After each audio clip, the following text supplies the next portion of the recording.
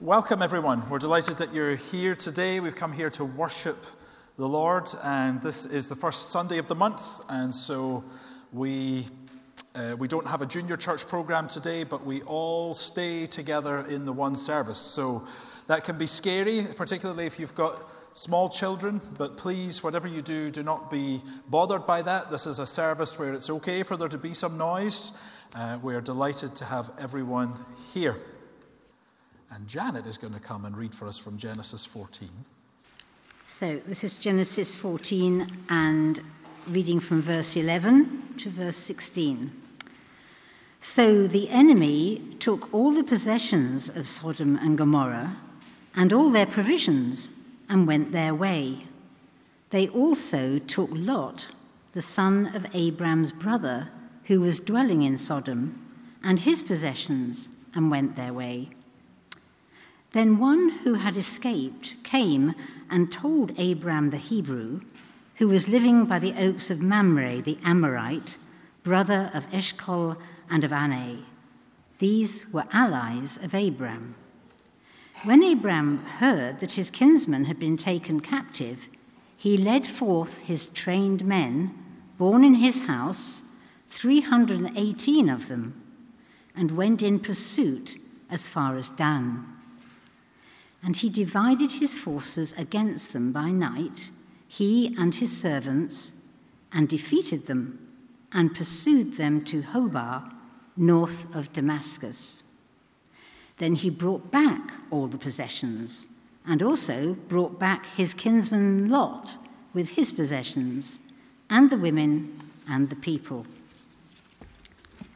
Thank you. This is an amazing story, really. Abraham hears the news of how the battle has gone, and he hears that his nephew, Lot, has been taken prisoner. And Abraham does something really amazing.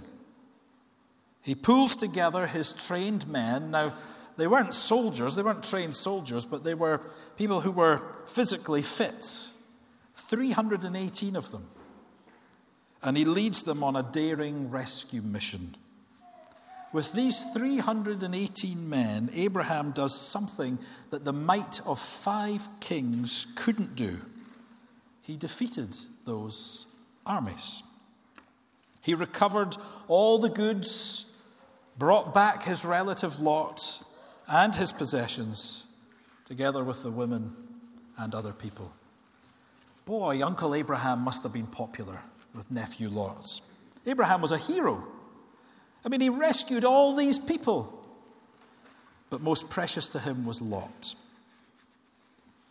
What do you think gave Abraham such confidence to rescue this, to launch this kind of rescue mission? I mean, who of us would think of doing something like that? What gave him such confidence, do you think? Well, it was those things that we've been spoken about already. The promises of God. He was confident in the promises God had given him. God had promised to be with him. God had promised to give him an inheritance. And so he does these things that to us seem reckless, they seem dangerous.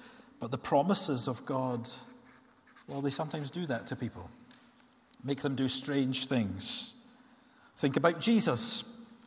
He said, "No one takes my life from me." He says, "I have power to lay it down and power to take it up again." It makes us ask the question, why would Jesus lay down his life to die on a cross? What would lead him to do such a thing?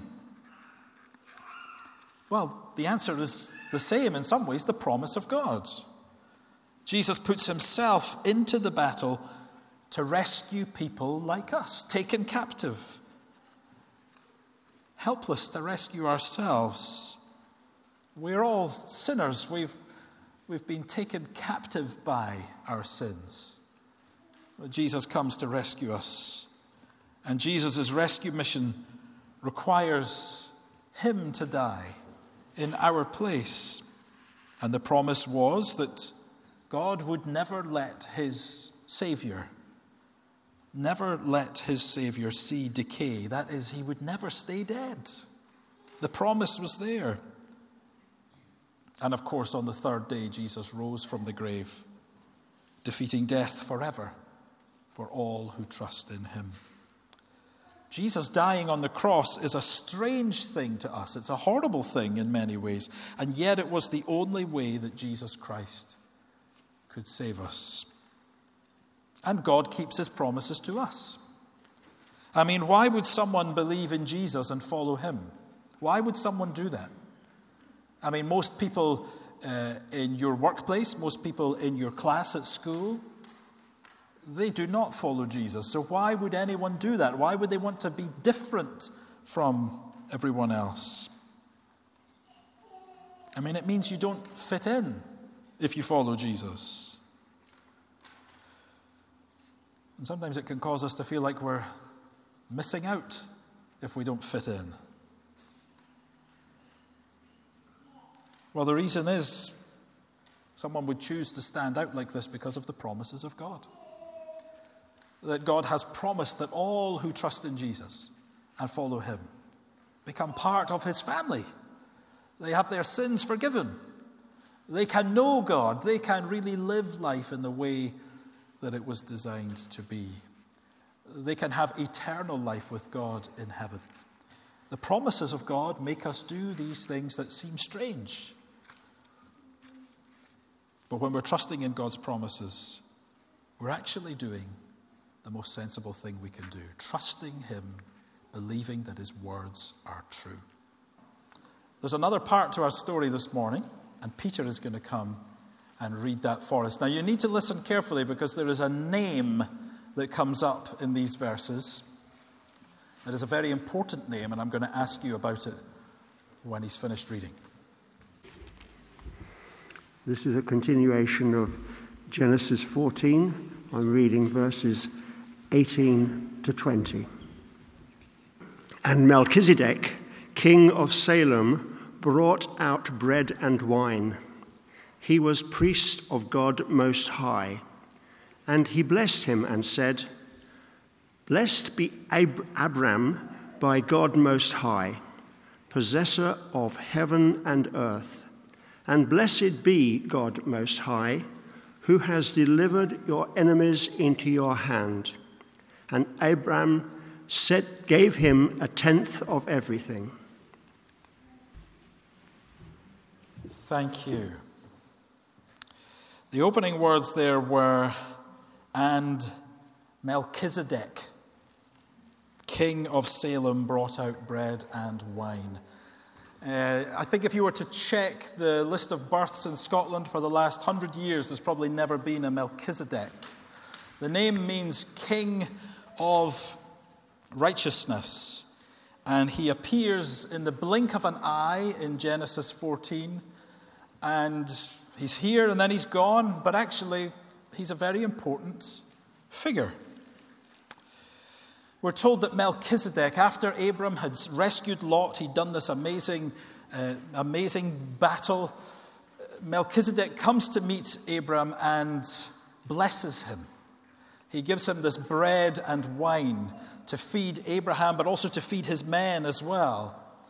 He gives them this to encourage them, to give them what they need, to satisfy them.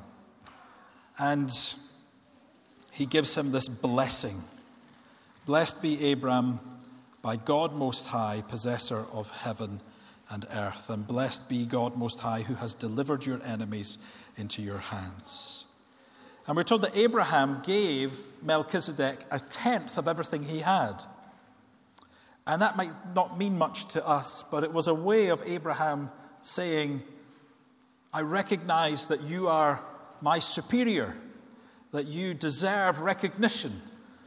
It's Abraham saying that this is someone who deserved respect and recognition from him, and so he gives 1/10 of everything he has. And the reason is because Melchizedek, we're told, had 2 jobs.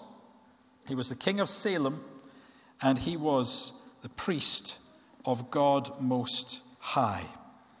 Priests were there to solve a huge problem, to solve the problem of the gap between God and us. We are sinful, but God is pure. And so we can't reach him. He is too pure for us. We're so far away from him. And so the priest His job was to stand in that gap between God and sinners. A bit like the bridge on the screen behind me. It reaches over the gap between the two sides and brings them together.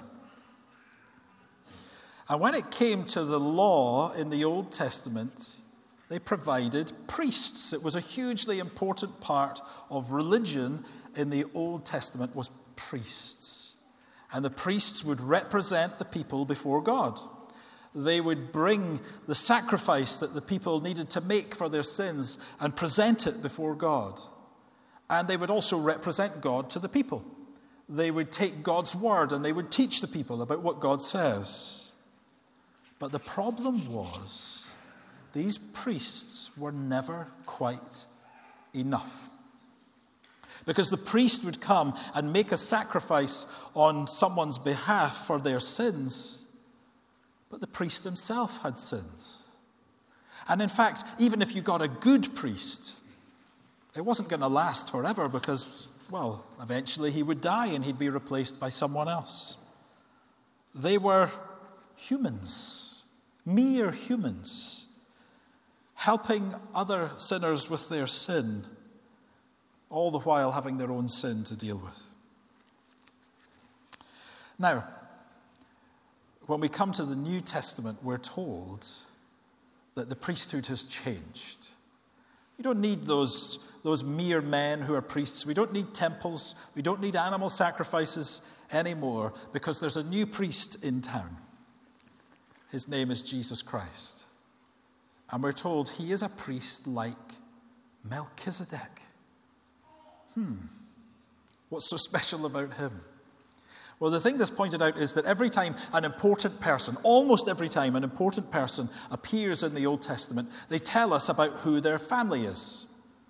So, if you wanted to understand who someone was, we would say, well, they came from this tribe, and their dad was called this.